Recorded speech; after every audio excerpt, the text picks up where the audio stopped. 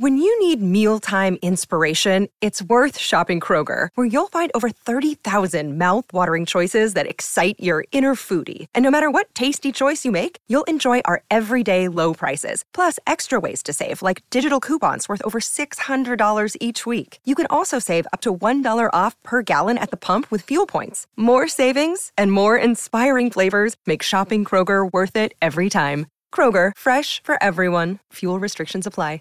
Save big on your Memorial Day barbecue, all in the Kroger app. Get 3-pound rolls of juicy 80% lean ground beef for $3.49 a pound with a digital coupon. Then get select varieties of flavorful Powerade, Body Armor Super Drink, or Arizona tea for 77 cents each, all with your card. Shop these deals at your local Kroger today, or tap the screen now to download the Kroger app to save big today. Kroger, fresh for everyone. Prices and product availability subject to change. Restrictions apply. See site for details.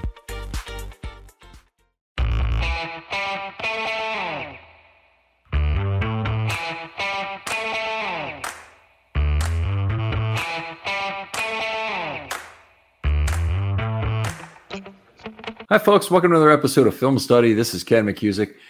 Here to a topic near and dear to my heart today, which is where do the Ravens save or where do they scrimp on dollars now that they've entered a new phase of Ravens football with Jackson on his second contract, eating up a lot of the cap. They certainly got other players. They've spent some future money in terms of Odell Beckham for next year, but really begs the question, and there will be certainly every individual transaction will be looked at under a microscope, through a lens like this. And here to talk about that with me is Brandon Croxton. Brandon, how you doing? Hi, Ken. Good to talk to you. Great to have you on the show again, Brandon. You've become somewhat a regular here, obviously a great deep thinker with regard to how the Ravens need to approach things as a GM. Love your thoughts on defense or offense, but really appreciate having you back on. So I want to let you kind of introduce the show a little bit. Jackson on his second contract now. How do the Ravens go by, maintain year-over-year contention, and still find places where they can save money to do so? Right. So kind of managing the cap is probably, and being able to maximize the value within the cap is probably the most important job for a GM. And their goal should be to find and acquire players that can meet or exceed the value that they're paid within the cap. So, like, for example, this year the cap is about $225 million. Eric DeCosta's job for this year should be to get kind of all of their players to be valued at around 260, 275 million in value to really be a good team or, a championship contender. And, over the next year or two, they've entered a new era, like you said, of Lamar Jackson being on a market value contract, and that's going to change the way that they attack their player acquisition. So if you think about it, like these past 5 years that Lamar was on his rookie deal, they probably got close to or probably even exceeded about $200 million in value out of Lamar over the past 5 years. And they only paid him less than $40 million over the first 5 years of his contract. So that is a huge surplus. And, lots of people say the most valuable thing in football is to have a good quarterback on a rookie contract. And that's exactly what the Ravens had for these last 5 years. And right now, and now they're paying Lamar Jackson $50 million. And you certainly argue that he's worth it. But the value that they're getting out of Lamar is not going to be such a great spread because they're paying him his basic market value. Yeah, and that is the point I make over and over again with the value relative to cap analysis I do usually twice a year, is looking at those players in terms of how much value you're getting relative to cap. Now, I don't try and quantify as you're trying to do the amount of dollars of value you're getting on cap, but yet you rarely can get a big positive surprise from a market value contract. If you sign somebody on their second deal, it doesn't matter who it is, honestly. Could be a wide receiver, quarterback, offensive lineman, whatever. You'll be lucky if you get that value out of that player. In fact, injuries much more common to players on their second contract. It's just the nature of life. And Brandon, you having played a lot of football, know as you get older, injuries become more of a problem. And that starts much earlier than people really believe. Like even during your college career, you probably had increased injury risk or felt the aches and pains grow throughout that. Oh yeah. My college career ended on injuries. I had a shoulder and knee injury my second year on the team, and that was pretty much it for me. So yes, didn't mean to bring up bad memories, by the way. There, but I do really appreciate that perspective. Anyway, the basically when you sign a player on a second contract, the only surprise you're likely to get is a bad one.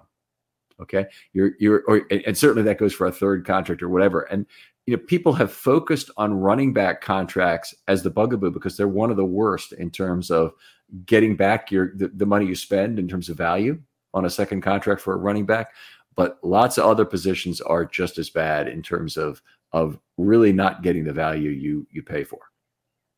Yeah, absolutely. Kind of one of the things you want to think about, like when you sign a free agent, you're kind of trading off a little bit of risk for more of a little certainty. So when you sign a veteran player at any position, you basically know what that player is capable of. You know if he's a Pro Bowl caliber player, if he's an average starter, or somewhere in between.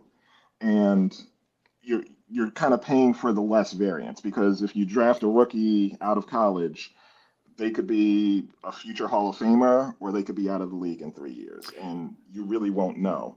But let me respond to that for just a second, because you mentioned risk for certainty. You're paying for certainty. You're paying cost for certainty. Yes, you're paying for yes, less variance. Like the player, you're definitely more understanding of the capabilities of that player. Okay. And you being in the investment world, this is a common notion generally, and should be to anyone who wants to make a choice of investments is the more risk you're willing to take, the more upside you probably have. The Ravens have done very well at rolling their risks through draft picks and getting a great return on those. We just had a great showdown on that, by the way. I want to ask people to go look at the draft success scoring showdown with Charles Vanneman again this year. Just some great material in there about re-ranking drafts and seeing how well the Ravens did relative to what they were. I'll just leave that plug there. But that's the way to find talent that is undervalued has to be players on their first contract. And you only get them by two ways: off somebody else's scrap heap, through the UDFA process, or through draft picks. Exactly, which is why draft picks are so important and why you want to have as many as you can, no matter the round, or you want to take as many chances as picking as many players, because the more picks you have, the better chance you have at hitting a player, finding that Pro Bowl player that's kind of undervalued through the draft process.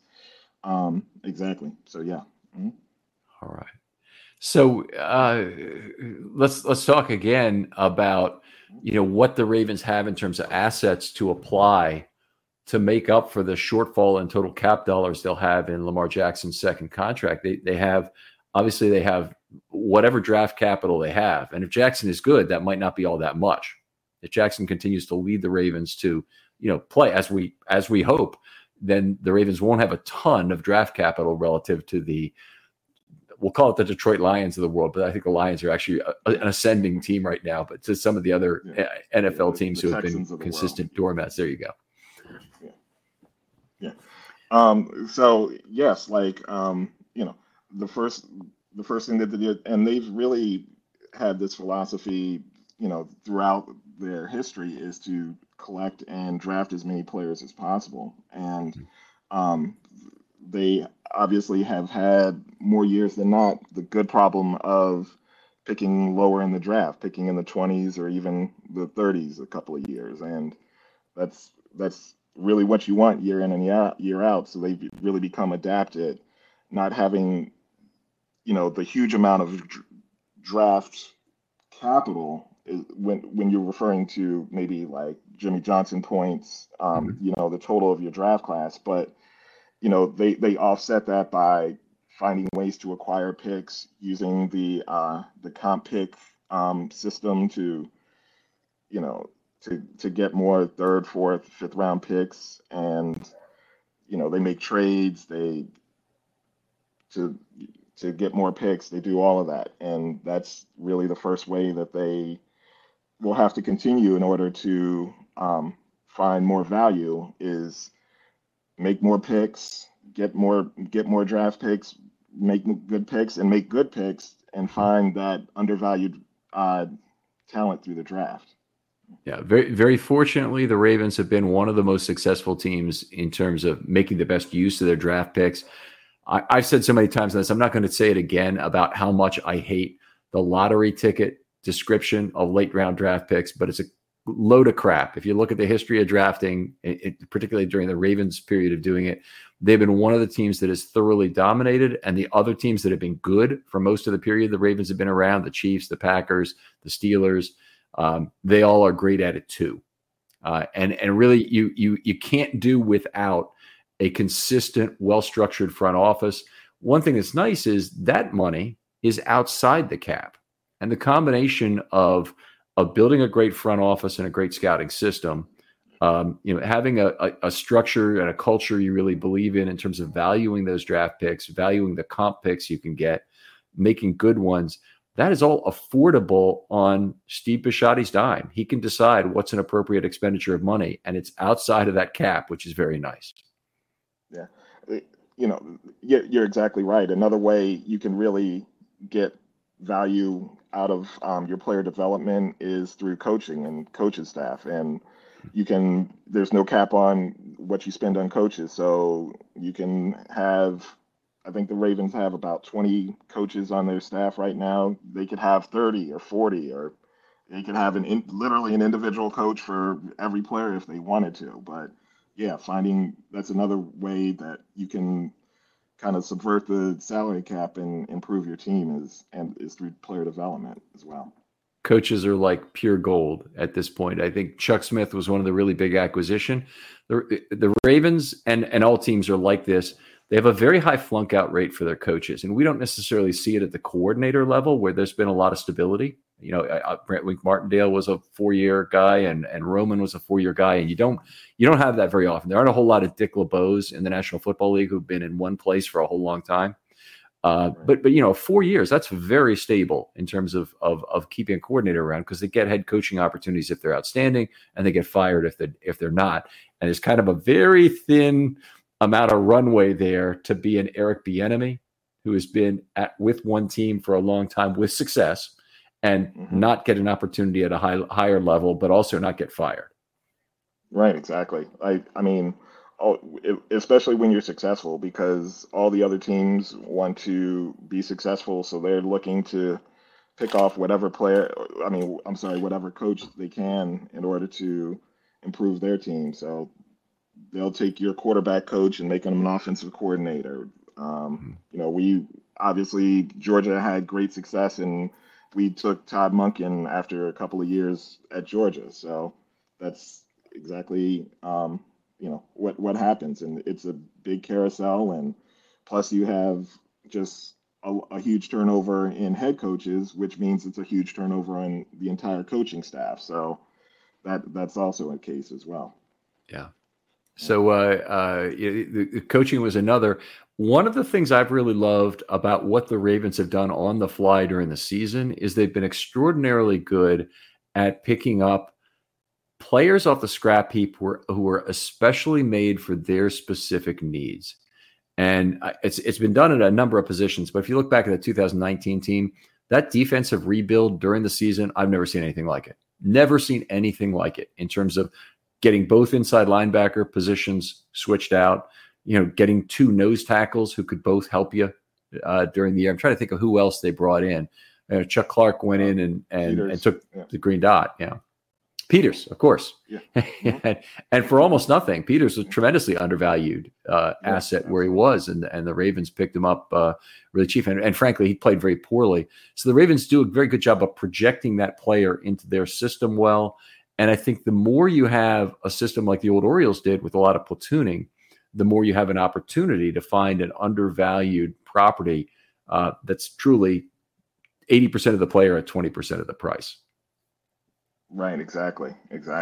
And, the way to do that is kind of, what you see in college. And, the Ravens have really implemented this over the course of, their entire existence, is kind of a draft, develop, and replace model where they draft a player. That first year, they're more or less a red shirt, or they may have a small role. That second to third year, they become kind of a top backup, and they try to become third starters by their third and fourth year. And when it's time for them to, get that second contract and make the big bucks, they replace them. They get that comp pick back, and they start the process all over again. Yeah, it's a very good model, and there's an additional component that they've done very effectively with some other players, and that is when they've got a starter who comes in year 2 or year 3 and they like him, and they can often probe with that player to see, do you want additional security in exchange for a little bit more friendly deal after the third year? Because, of course, free agency doesn't happen until after year 4, but they've got a couple players in that position right now that I'd be very interested in extending, in Broderick Washington and in Matabike as well on the defensive line. I think it would make a lot of sense to try and extend one of them, given the shortfall of players in particular there that they'll have after 2023. Yeah, that's kind of the quandary that they're in, is, that's one of the positions where they don't have a lot of veterans after this year. I think they have a very good and very deep defensive line for this year, but the only veteran that will be under contract for next year is Travis Jones. Yeah. And they should definitely be looking to either Matabike or Washington to extend them, right now, give them like you said, give them a little added security, and, give them more depth, because they're going to have to, they have no choice. They have to spend some money towards the defensive line, because they have no veteran. They have nobody under contract other than Jones. Mm-hmm. That's interesting. I mean, there have been some cases in the past where players either weren't offered, because we don't know all that. We don't know what players were offered in each case, what sort of contracts. But either they weren't offered contracts, or they didn't take them, and felt some of the pain for that. I think Brent Urban probably is a good example of a player that would have done much better in terms of his own career if he'd have taken a contract. I don't know if he was offered one. I don't know if the Ravens talked to him about that after 3 years. He really kind of had his breakout year as a Raven, I believe, in his 4th year with the team. So it's 2014, he was with the team and he got hurt. 2015, he came up and he had the blocked kick 6. And then 16 and 17, he played with the Ravens. And 17, he's really good and played a lot of snaps. And then he got hurt, and he re-signed, I believe, for 18 for that year, but then he left in 19. And so he missed out on kind of the real good times of the Lamar Jackson era. But the point is that his market value was greatly reduced by that injury in year 4. And players really need to look realistically at that. And there is a lot of money on the table to be divided for both sides that the Ravens have proven adept at getting. They got Chuck Clark very cheap after a third-year deal. I'm trying to think of who else that's really fit into this category. Patrick Ricard would be another. I'm trying to think of who else, but those are 2 good ones. Those are 2 ones right there. And I kind of think of the flip side, that it also didn't work out great for the Ravens or the player. Just recently, Bradley Bozeman, who there were rumors that the Ravens were trying to extend him for like $8 million a year.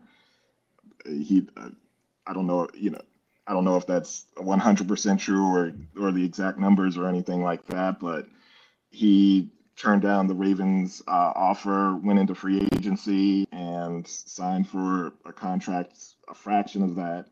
And he got hurt last year, and so he may never end up making up that money that he lost in the potential extension. Yeah, absolutely. That's a good example. Matt Scurro would be another good one who got injured in year 4. Anytime you see a year 4 injury, by the way, feel bad for that player. I mean, any year's injury, but year 4 is the pivotal year for you're going to sign your first big generational wealth contract. And if you're a pretty good football player, you'll get a pretty good contract, and is likely to be your one payday. Any additional amount of money you could well be making the vet minimum, or you're going to be a guy that they'll always view. If you're a great player, you'll make more money. It's not the end of the world, but you still will lose a lot of money if you have an injury in year 4. Right. Exactly. Yeah. So we've talked a little bit now about some general strategies to save money and to find players. I guess we didn't talk too much about the UDFA route. You want to talk a little bit about that before we move on? Let's talk about that. Yeah. So it's an extension of the scouting. I think that they know a lot of the guys they like, particularly from small schools, that they want to bring onto the roster.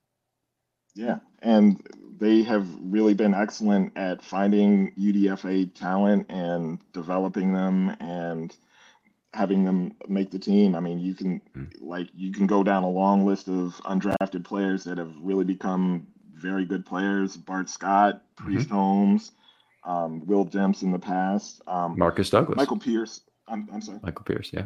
Michael Pierce, Marcus Douglas, I was going to say. Yeah, Marcus Douglas as well. Yeah.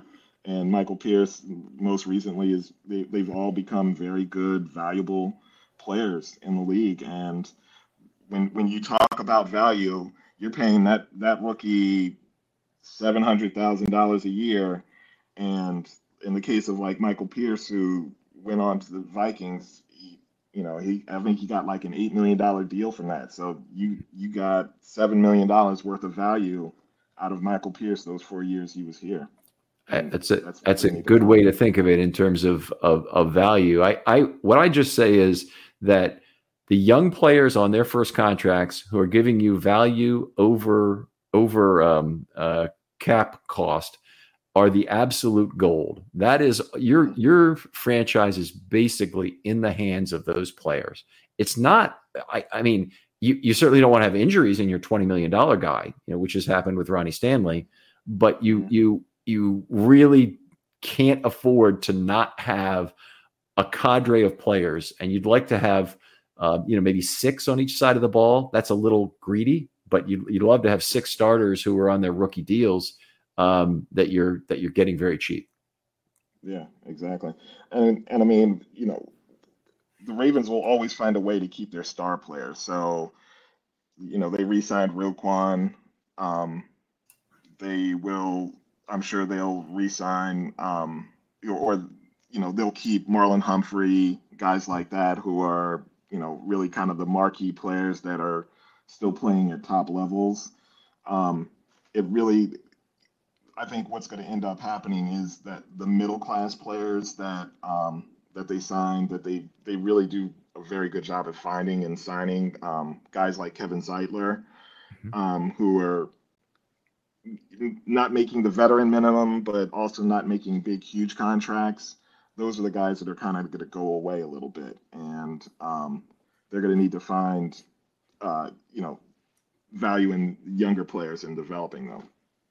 Zeitler's a great guy to mention because 3 years, $22 million, I believe, was his contract, and he's been worth every penny. And I can't even tell you how rare that is for a free agent you sign, that you get more than the value you expected out of the player. And they're not. I don't think they're going to be in a position where they can afford to re-sign Zeitler next year. I think he's going to have to, unfortunately, be one of the cap casualties. And that's why they've looked. Voorhees is potentially an outstanding right guard replacement for Zeitler next year if his health and recovery works as we hope it does. You don't ever really do as well as you did with Zeitler.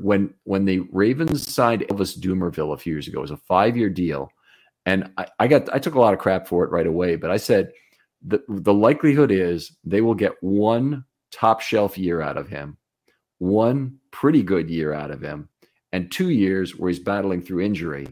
And then you'll have 1 year where he's released on the last year of the deal, because that's the way these contracts often work for an older player. And I think he might have been 29 when the Ravens got him. And people say, oh, you're being too pessimistic. That's basically exactly what the Ravens got. I was about to say, you had a crystal ball. You saw that perfectly, didn't you? Yeah, well, nobody wants to hear about Odell Beckham, believe me. We can talk about that a little bit, because I'll say I think I'm probably more optimistic on the player that Odell Beckham can be, but I hated the contract that they signed for him. And especially the fact that they did the void deals and they pushed like at least $10 million into next year's cap for a player that we're not 100% sure what he is right now. Great point. Yeah. I completely agree. It's very hard to really get a good handle on what Odell will do. There are some good things here. Maybe, him working with Bateman on footwork, on route running and whatnot is probably a good thing. I consider Bateman fairly polished in that area, but that doesn't mean you can't learn from the absolute master of the craft. And, Beckham may be a guy who can go on to a reasonable career in coaching, given how polished a route runner he's been throughout his career. That is all he's got left at this point. It does not seem to me like he has a lot of speed. Separation becomes much more difficult for him, but you can make up for a lot with some wiggle at the top of the route, as long as you can sell multiple routes. Yeah. I mean, so I think, I saw a pretty decent receiver when he was with the Rams, I guess almost 2 years ago now. Not a top receiver, definitely one that's starting to decline a bit. I think he still has something to offer. I make the argument, hey, if us signing him allowed, Lamar to sign sooner or quicker than he would have, maybe that's worth a couple of $1 million. And I like the reputation around the league of him being a great teammate and being a mentor to younger players. That is certainly valuable beyond his individual production. Still don't think it makes up for that $15 million contract, but I do think he will bring positive to this team, and I think he can be a solid number 2 receiver, somebody that can get open, not maybe necessarily against a top corner, but a guy that can get open, get a little separation on a number 2 corner. And Bateman hopefully develops and stays healthy to be kind of that second tier number 1 receiver, guy like I would say Amari Cooper or Mike Evans, a very solid, not top tier receiver, but a very, very solid number 1 receiver. And I think you have a really good offense if just those two develop in that way.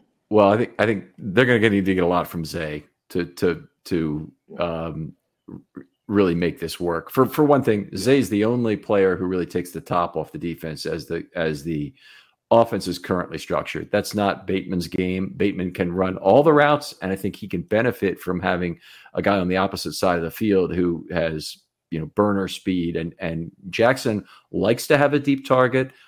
It opens up the field between level 2 and 3 to have that, and basically every other receiver will benefit from that. And while I thought they kind of reached a little bit for Zay, I've warmed to the pick because I think that it's it exactly addresses their need. So at least it from that perspective, I think it's very positive. But if Bateman doesn't come back with a big year, I don't see Beckham being the guy who can jump in at the X spot and be the guy that the Ravens need. And I don't think they have anyone else. So he'd be forced into the role, and I really don't believe there's anyone else who could take it. Yeah, completely agree. I mean, just to kind of get back to what we were talking about, this is absolutely huge year for Bateman. He just needs to be able to stay healthy. And number two, he needs to develop and show that he can be a quality starter for this team. Because after this year, they have to figure out the fifth-year option on him, and from there goes extension talks. And if he gets hurt or just isn't the player that we thought he was, the Ravens, they kind of might be forced to sign Odell to a moderate 2 or 3 year deal to bridge the way for another receiver. And obviously that also depends on how well Beckham does as well. But they're kind of, this is a huge year for Bateman. I'll just say that. I might go as far to say here is it's a really good year out of Beckham, even paying the $15 million, which is all sunk cost now, if he's not a big part of the offense because the other players are good. And that should be obvious, making a statement like that if Bateman and Zay are playing up to their level, if Mark Andrews is still Mark Andrews, if they're getting production out of tight end, if they're running the football effectively and they're not throwing in as many passes, and Odell Beckham ends up with 300 yards receiving for the year, that could well be a very good result for the Baltimore Ravens. It's not necessarily a terrible thing by any stretch. Now, I don't think that Beckham is going to go full Antonio Brown on the Ravens in terms of being a distraction on the sideline. Yeah, well, we hope not. I mean, it'd almost be impossible at this point, but we've seen Terrell Owens do it. We've seen other older receivers become a significant distraction. We certainly have seen older receivers overvalue themselves. Unfortunately, Beckham got the value from the Ravens. So one of the things is that he may feel empowered, enabled to walk into whoever's office, whether it's Harbaugh or DaCosta even, and say, "Hey, you paid me $18 million to come here for a year. Play me." Kind of thing at some point, even when the Ravens have, phased him out of the offense. And going back to just 2 years ago, and I don't want to make this a show all about Beckham, obviously, he had 6.5 yards per target. Now, if you say that he was injured then, I can understand that, but I can't see him recovering to even being a 7.5 yard per target receiver, given the generalized decline in yards per target he's had for his whole career. His best year was his rookie year. And he's basically declined in a straight line fashion, or very nearly so, all the way through his career to his current age 29 or so season. So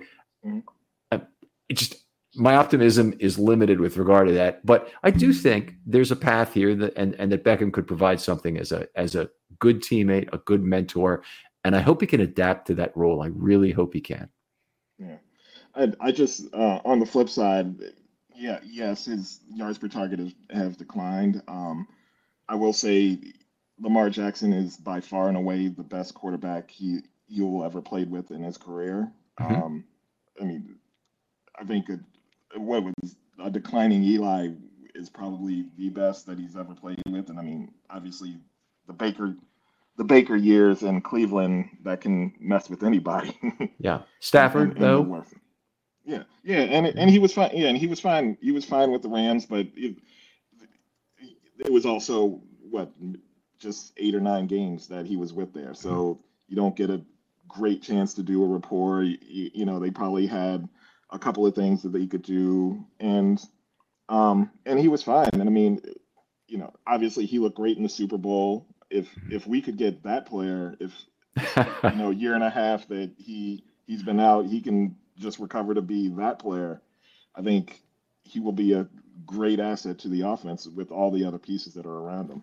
The ducks are aligned, and having other good receivers around him, having a good quarterback, having a good offensive line, for that matter, having a quarterback who extends plays may make him one of the targets. I'm really interested to see how locked in Jackson is on Andrews this year. because I think that's going to tell us a lot about where we are. It could be Flowers is a new guy that he goes to as we're getting to 3 and 3.1 seconds of time to throw.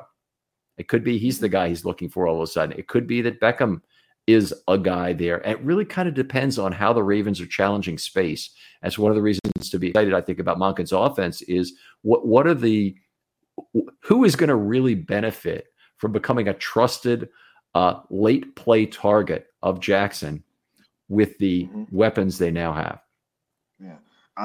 And me personally, I also want to see a lot more of Likely in the offense. I'm hoping, like Todd Monken is looking at those 2010 Patriots teams that had Hernandez and Gronk, all over the field, one tight, one split wide. I don't necessarily know if we need to have one of our tight ends as a running back that they did back then, but this is an exciting offense just in that they can be so varied in their personnel. They can run 22 personnel and just run bully ball one possession. Next possession they can run 5 empty set and throw it all over the place, and they have the personnel to do it, and just have Lamar just run around and do his thing. So it's exciting to see. Like I want to see it all. And I know they have the good problem of trying to get all of these guys enough targets to keep them all happy. Yeah. Yeah, that's no more Beckham stuff. Let's get back to the central question of this show, which was the Ravens now have a lot of their cap accounted for, and it's between a relatively small cadre of players that includes Humphrey, Ronnie Stanley, which, by the way, might be one of the places where they have to try and find cap fairly shortly. I don't know if it's really after the 23 season, if it makes sense now, but they haven't yet pushed money out further from 23, I don't believe, on Stanley.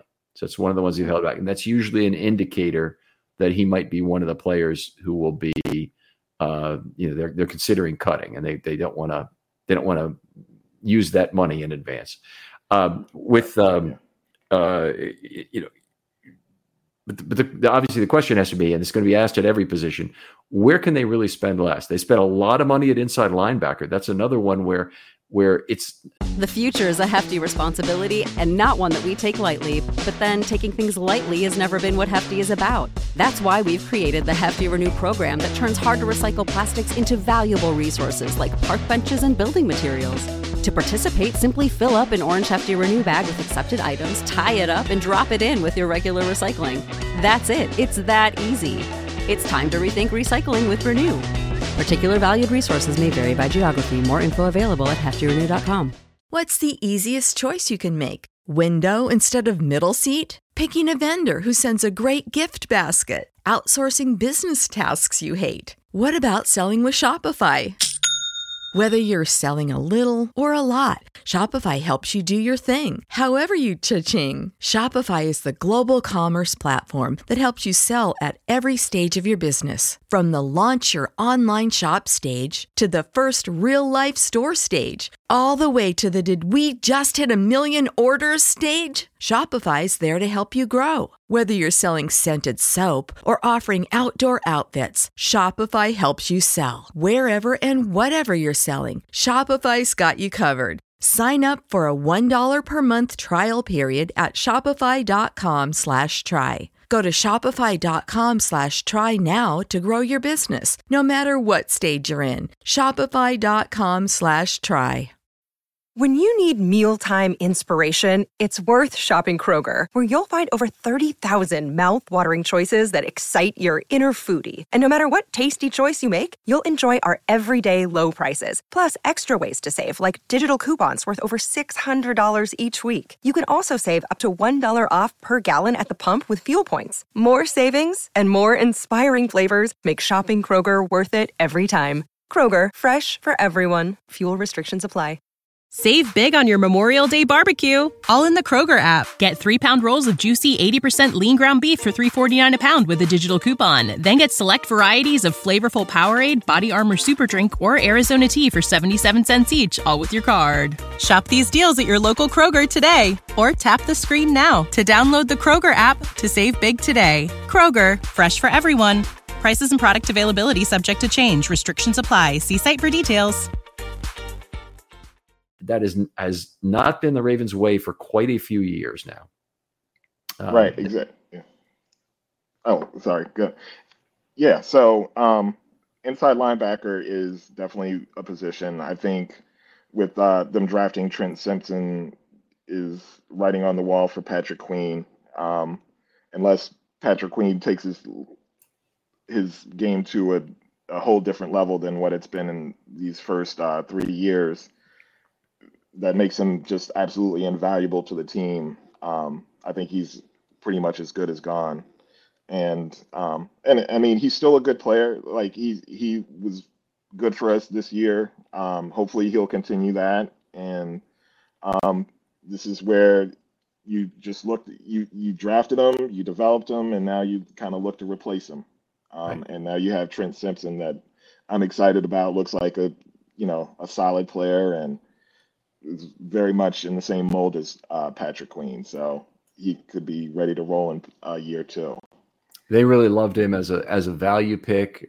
Simpson much more developed in terms of how much inside linebacker he's played when he's first getting to the Ravens. So that's nice. Even though he's played other things, he's played safety but in terms of responsibilities as a will linebacker, which is where he'll be asked to play, he's much more attuned to that spot. And I think it'll be a easier transition for him than it was to Queen for the NFL. And frankly, it better be, because Queen had a very tough time adjusting. And the Ravens asked a lot of him. I mean, they came in with it's a 28th overall pick. They wanted to make him a starter right away, and he had a ton of growing pains. Yeah, exactly.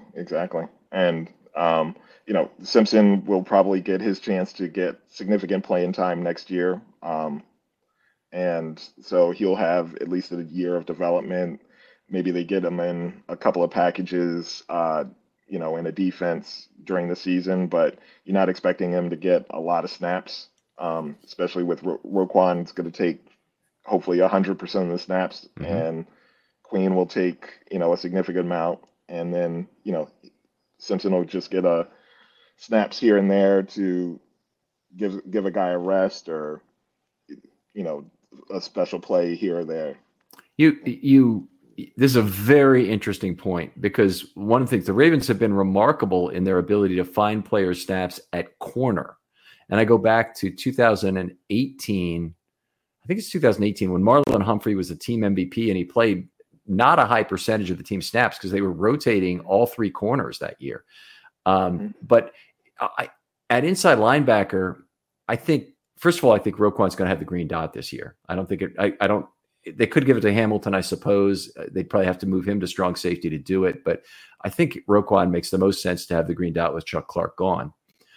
Geno Stone could also have it, by the way, if they make him the full-time strong safety. So that's another possibility. But probably Roquan gets the green dot.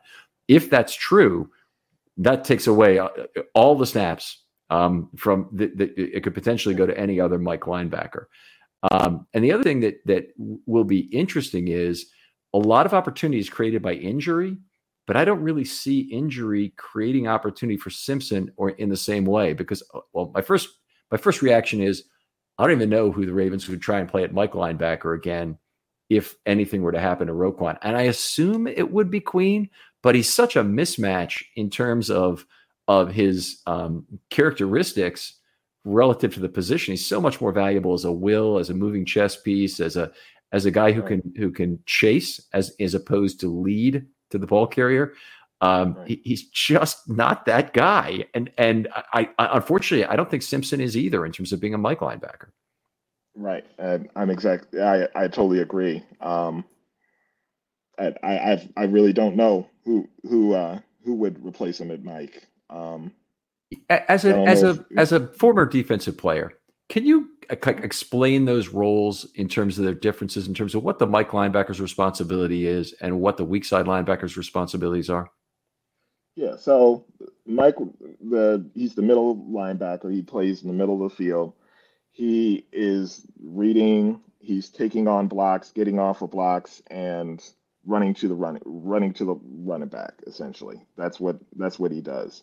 The weak side linebacker plays a little bit more in space. He can shoot gaps, or he trails. He's the will, because he lines up on the weak side of the offense. So if the tight end is on the right side of the offense, then he lines up on the left side of the offense, opposite of the offense, and he's basically, he reads, he runs to the ball, and he because he's on the offside of the offense, he is usually able to not have a blocker, or have the angle of the Less blocker, likely. and be able to run to the ball a lot easier. Yeah, and it's more free willing. Yeah. Okay, so normally most teams are right-handed, meaning their tight end will typically line up on the right side, being the strong side, and that's often a function of having a tackle who can also block on that side, having your right guard being a guy whose characteristics are opening the gate for a puller. That they have good upper body strength to torque, and usually length to torque that defensive tackle and turn his shoulders, get that pathway open, and then allow others to run through behind him or off his hip to make blocks that lead the play. Well, the Mike linebacker has to negotiate all that pulling traffic, and he's kind of in the crosshairs of anybody who's coming through a space as a puller or a lead fullback or whatever. But the will guy is kind of a trail or trash picker, trash cleaner, whatever you want to call it, who's scraping along the line of scrimmage. And a lot of players might be able to block him, but he definitely faces less risk of being blocked. Do I have that basically accurate? Yes. Yeah. Exactly. Yeah. Yeah. And usually your will guy is the quicker guy. He's usually the guy that's, your middle linebacker is kind of big, strong, tough, because like you said, he's taking on offensive linemen, pulling guards, fullbacks, and he's got to take them on in the hole and kind of clog up the hole and make a mess, essentially, so that the running back can't get around him. And then the will kind of comes in and makes the cleanup tackle, or shoots a gap and gets inside to just stop the play and make that tackle as well. Yeah. All right.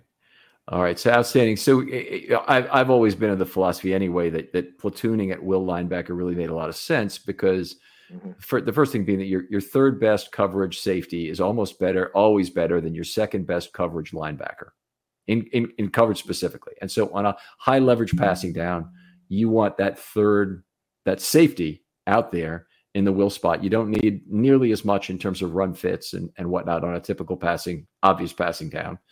And that also that player probably gives you a little bit more or about the same in terms of spying the quarterback when you need that to be the case. But they definitely give you a lot more in zone coverage. And I can just tell you, it is night and day watching safeties in terms of what they understand about what's going on behind them. And in particular, young linebackers, in terms of what they understand what's going on behind them, because they oftentimes it's a very difficult thing to pick up. Yeah, it's generally kind of the last thing that a linebacker really kind of excels at, is just being able to understand route concepts, what's going on behind them, because a safety plays in space. They have a lot of ground to cover. They have to know what's going on in front of them and make sure nobody gets behind them. Linebackers kind of play more in phone booths or very tight spaces. So their field vision isn't as great as a safety is, and it really comes with experience. Like the older, even when they're younger, the passing game isn't as developed. So like when they're in the lower levels, like high school and maybe even college, they're not. The passing game isn't as developed and sophisticated as it becomes in the NFL. So they don't get as many reps as to be able to kind of contribute in the pass game as much Mm-hmm. again. It's always something that Brandon Crawford reminded me whenever I would criticize players like Patrick Queen. He's an important one, but there have been other linebackers in the past as well that they're just not picking up what's going on behind them. You'd always say it's that's usually the last thing, and it's you're making the point again. I appreciate that. There's a different perspective on the field too, because if you're a strong safety on the back end of a cover 2 shell, one of the things you have to do looking at the line of scrimmage is to pick up and understand those route concepts play after play. You very rarely have an over the top one size only coverage responsibility. You might have that if you had Randy Moss or something on the field and you're on his side, and then you got, okay, well, wait a minute, we're double covering him, and that's he's my guy. But a lot of the times you have to make a choice between routes. And, the big plays in football, particularly long passing plays, are often decided because a safety decides to bite on Mark Andrews on an underneath or deep crossing route or whatever. And some, Marquise Brown or whatever is on that side is allowed to run free, or vice versa. But that safety's decision is critical to that play. And so they tend to learn very quickly by trial, by fire, that things are going wrong. And it's just the linebackers, they just have a harder time looking at the line of scrimmage, looking at the way that the 5 eligibles are lined up and figuring out where everybody's going to go. Right. Yeah. It takes a lot of film study to do that, way more than I could ever have done, but yeah, absolutely. And you kind of have to learn it as a lineman too, like you, right? Because you want to make sure you know where those passing lanes are to get your arms up a lot of the times. Yes, that's pretty much it. I'm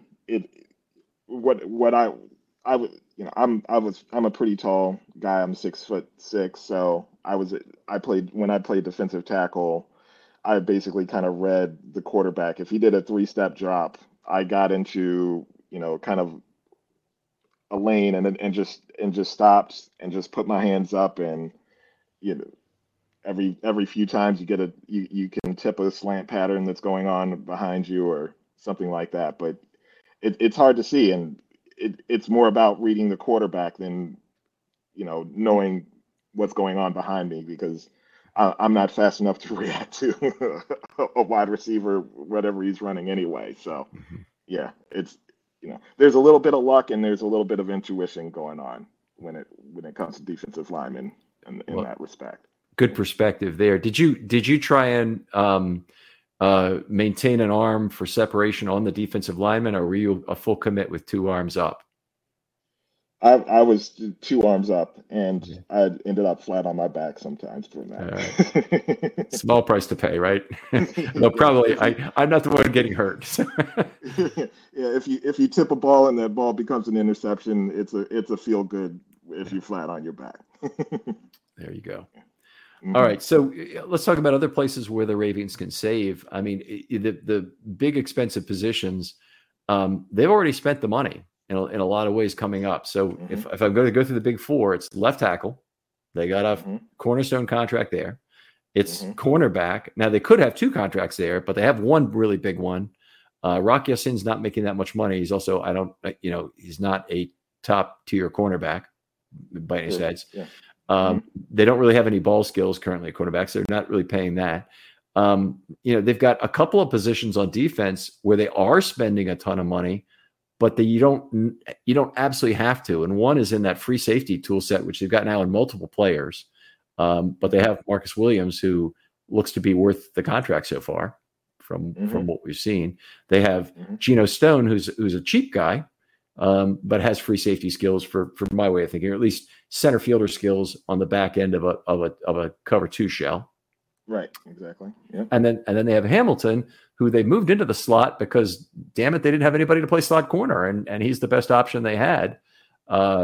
Which it's incredible that he was as successful as he was as a rookie, and I think the Ravens are almost in a point where they're going to be committed to moving him there again this year. I don't see the other player currently with the team who outplays Hamilton for that spot.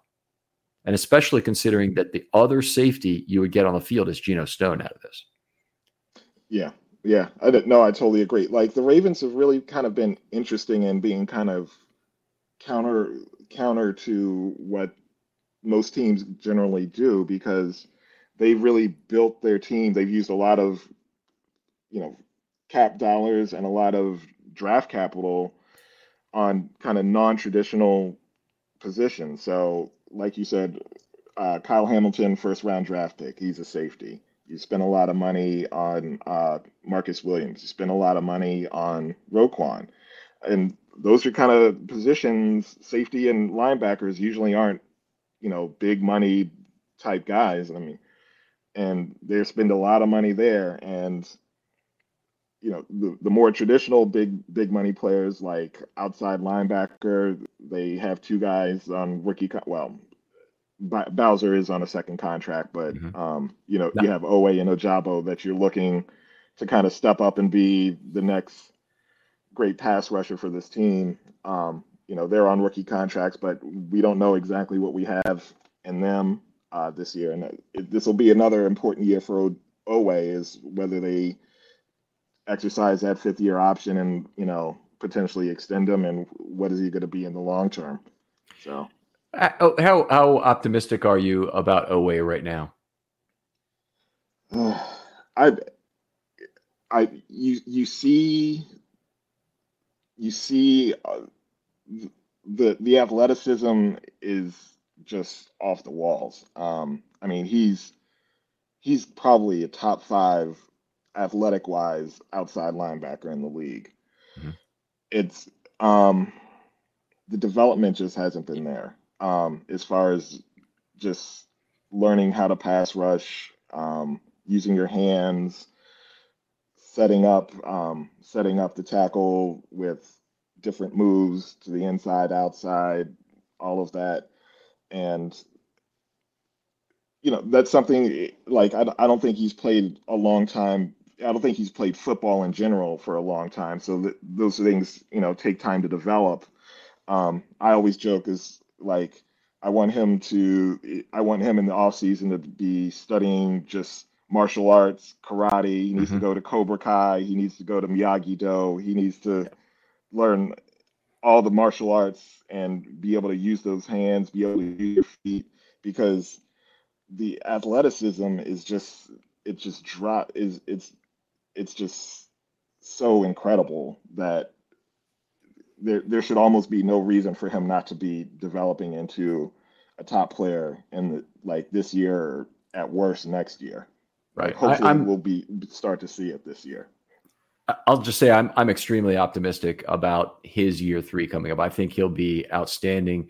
The issue for me, and this is interesting because I don't know how you train on this, but as a former defensive lineman, you may have ways that you did this.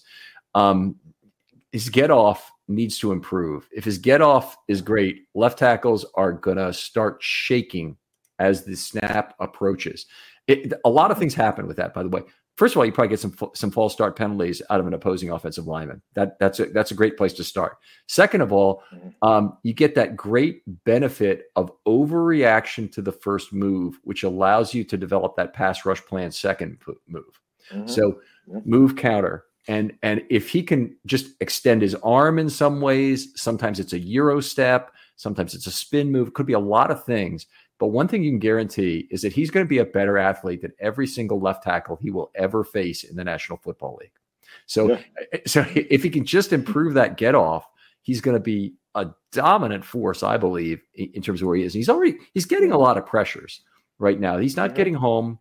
A lot of his stuff is clean up in terms of that. If his get off could improve, I think it'd be the thing. So you mentioned the Mr. Miyagi stuff.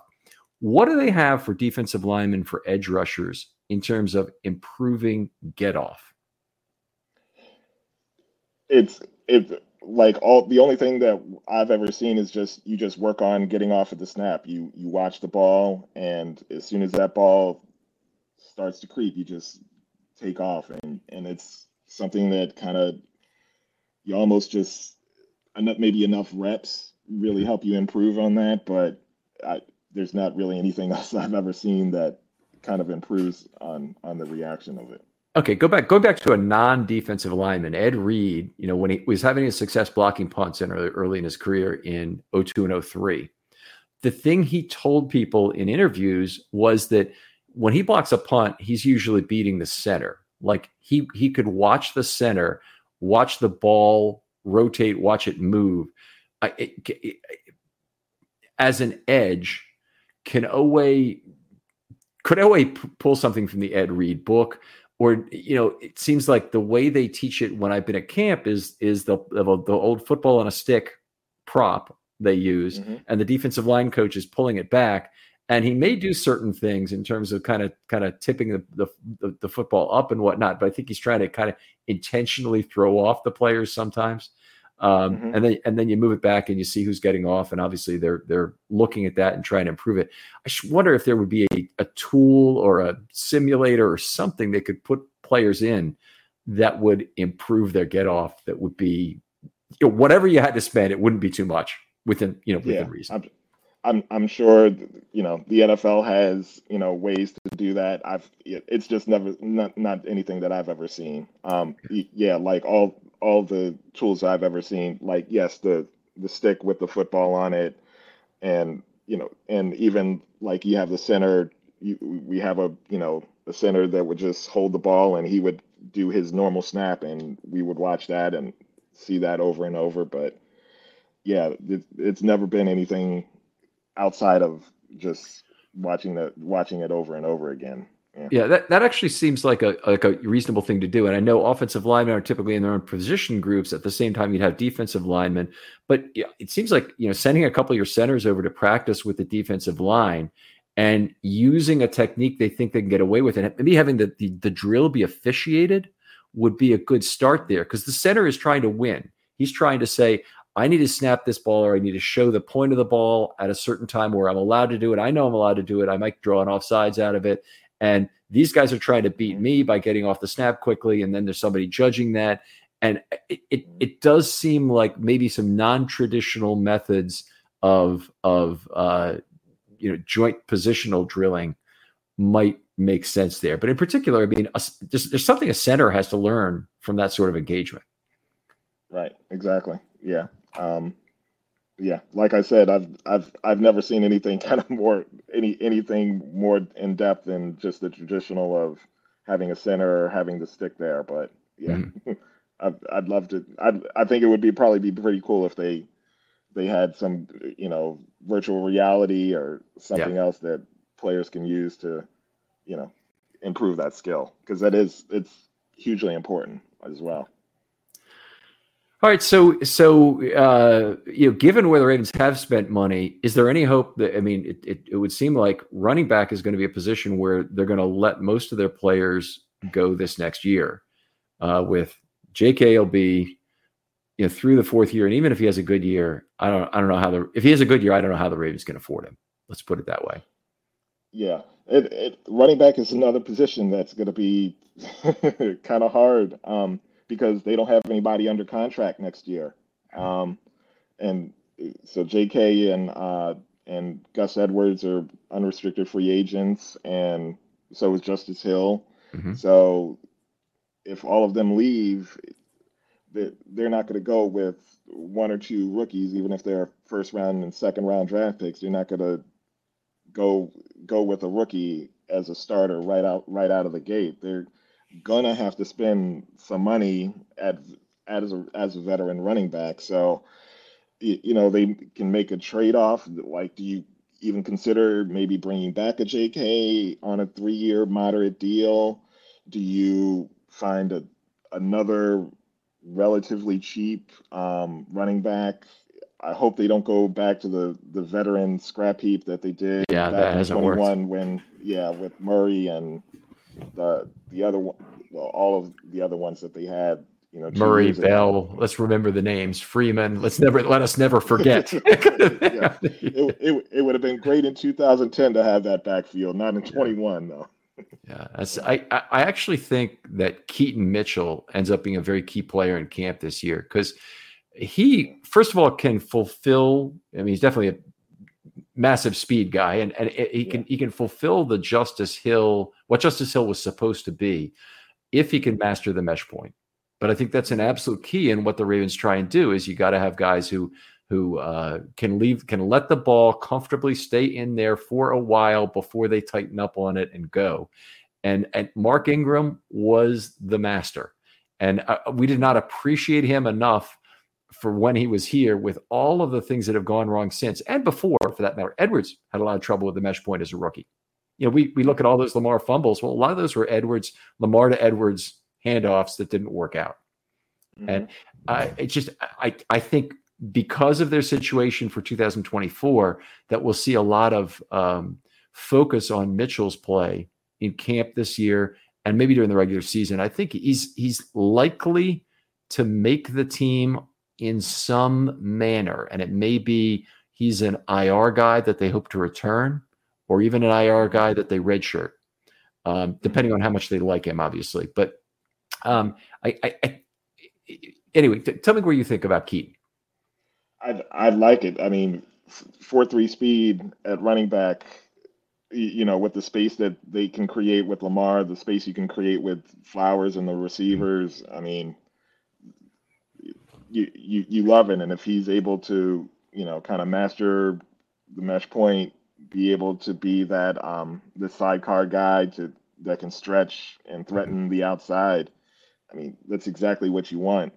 But I mean, even if he does develop, I'd love to see him make the team. I'd probably, it'd probably be between him and Justice Hill. So I think even if Justice Hill is maybe just a tiny bit better, you probably go with Mitchell at that point. But it's a reset.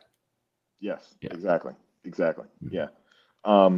But even still, if he develops a decent role on the team, they're still probably going to have to find a veteran running back and spend some money on that, because you're just going to have him if he does indeed make the team. Yeah, it's unfortunate that the Ravens had a fair amount of success finding the guys who were on somebody else's scrap heap, and they were super cheap. And they found that, Collins was one of the really big ones that they got some real value out of for a while. And I always forget some other players who exactly fit into this mold. But, Gus Edwards was a UDFA, for example. There has to be some willingness to try that, as opposed to overvaluing, at least as I've seen so far, overvaluing veterans for their projected mesh point value.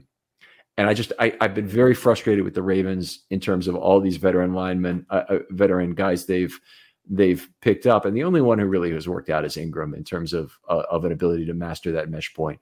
But players like Bell's a very patient runner. You would think he would have been a guy who would like to run behind an offensive line that'll create space for him, that takes the time to pull, that has Lamar Jackson as a threat, right? Going the other direction behind him, that is otherwise generally horizontally stretching the field, would be a player you'd really like to, a team you'd really like to run for. But Bell never really seemed to have those mesh point characteristics either. Right. Exactly. Yeah. And I think he was just on his last legs when we had him anyway. Like he didn't have that explosiveness or anything that we saw for years when he was with the Steelers. So yeah.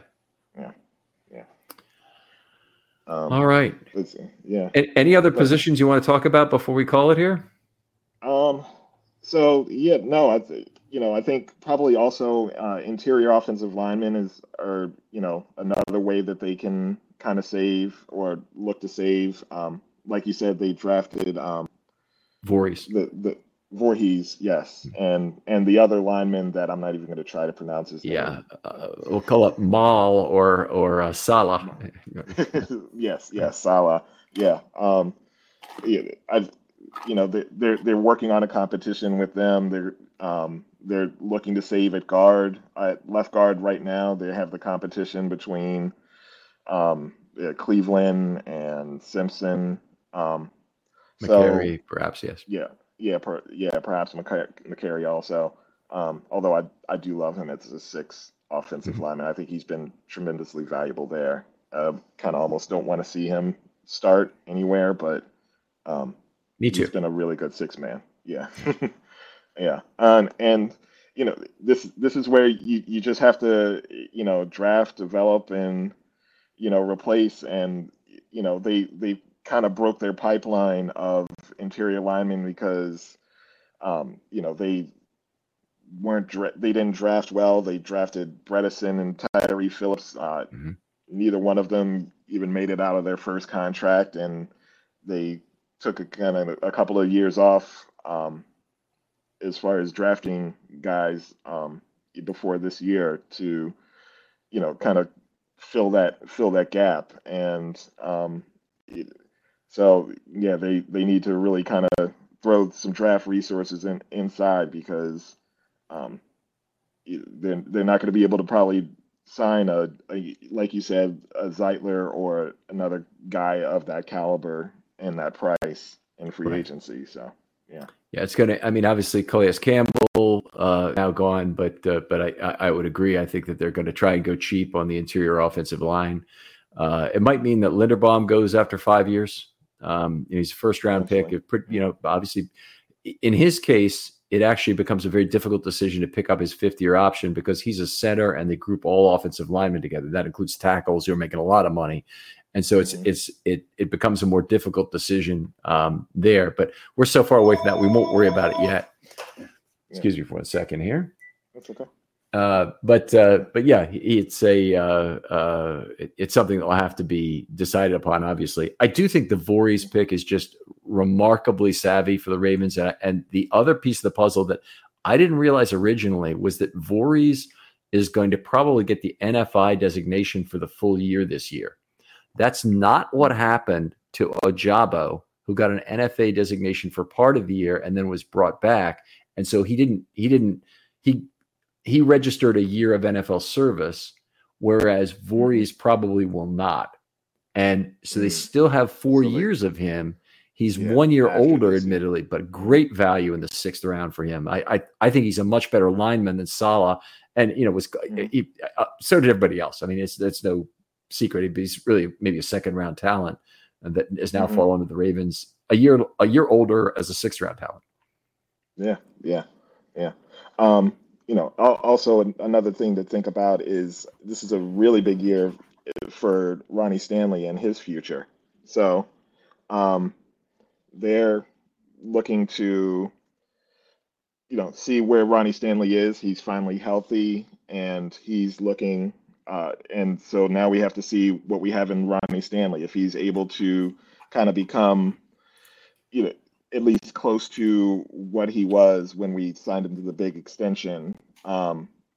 Maybe not, he was probably a top 2 or 3 tackle in the league when we signed him. Maybe he doesn't quite reach that level, but hopefully he could get to at least maybe a top 10 level left tackle. And this next year will probably be a year where they either look to start to move on from Ronnie Stanley or they look to extend him probably long term to kind of, end his career as a Raven. And, it'll be a big decision that's going to come up in this, next year. If there's any player who really needed a healthy year to cement his legacy as a Baltimore Raven, it's Ronnie Stanley. He's made a ton of money in the league already, and he's going to make more. That's not really the issue. I mean, at this point, and I don't know how important this kind of thing is to him, but I mean, he's a potential Ring of Honor Raven who will probably get there if he can play 2023 healthy and at 90% of the Ronnie Stanley level we saw a few years ago when he was before the ankle injury. But you make a good point. I mean, in 2024, you can't cut him this year. It's a $12 million additional cap hit. They could go after June 1 and maybe save a little bit, but still they need to then find a left tackle. But for 2024, there's an $8.3 million savings. And it's if they cut him, and in his final year in 2025, there's a $20 million savings. So this is what the rubber is hitting the road in 23 in terms of who he is as a player, and frankly, the Ravens will be contorted into a very difficult position of having a lot of very significant needs if Stanley isn't around for 24. He'll still be a relative value then, honestly. And if they have to go out and get a left tackle, that's your 1st round draft pick. Yeah, absolutely. Because left tackles, if they're worth anything, they're going in the 1st round. And really they're going in the first top 15 half. or so picks. Yeah. So. Brandon, absolutely love talking football with you. Any chance I get, you're more than welcome to come on the show again and do some things. We've got the 50 or 60 top Ravens players. We'll be talking through 2 at a time. I hope you join us for at least one of those, and we'll have a chance. But really appreciate you coming on the show. Tell folks where people can talk football with you online. Yeah, I'm on Twitter at Brandon Croxton 5, and I'm also a season ticket holder, so you can find me in section 106. So yeah, love to talk Ravens. Love talking football. All right, outstanding. Thanks again, Brandon. Other folks out there, if you'd like to be on a film study short this offseason, still lots of opportunity to do that. We got that one play. If you look at Yoshi 2052, by the way, great follow there, Josh Mustiko, but a guy who really does a lot of things with Ravens football, thinks very similar to me. So naturally, I love everything he puts out. But anyway, the thing he put out recently was a YouTube post that had the top 200 plays of all time. If you're thinking, I just don't know what play to do for that one play, take a look through that, because there's a lot of trips down memory lane. You'll take, I remember that. And you'll all of a sudden, I hope, want to do a show with me. But hit me up with a DM on Twitter. They're always open. If you have other topics, I'm happy to hear about it consistently, about outstanding submissions via this. And I want to talk football with you. If you want to be an armchair GM like Brandon has been here, he's played a lot of other roles on this show too. But if you want to be an armchair GM, love to hear from you on that side of the ball too. Brandon, thanks again for coming on. Thank you. Yeah. And we'll talk to you next time on Film Study.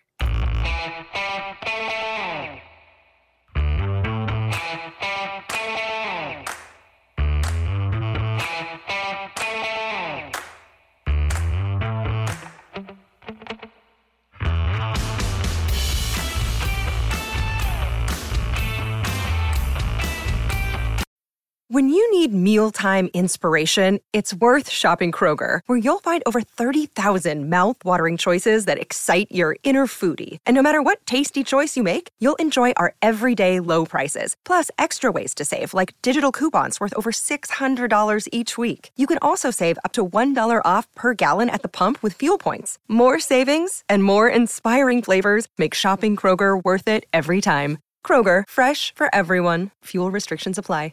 Save big on your Memorial Day barbecue, all in the Kroger app. Get 3-pound rolls of juicy 80% lean ground beef for $3.49 a pound with a digital coupon. Then get select varieties of flavorful Powerade, Body Armor Super Drink, or Arizona tea for 77 cents each, all with your card. Shop these deals at your local Kroger today, or tap the screen now to download the Kroger app to save big today. Kroger, fresh for everyone. Prices and product availability subject to change. Restrictions apply. See site for details.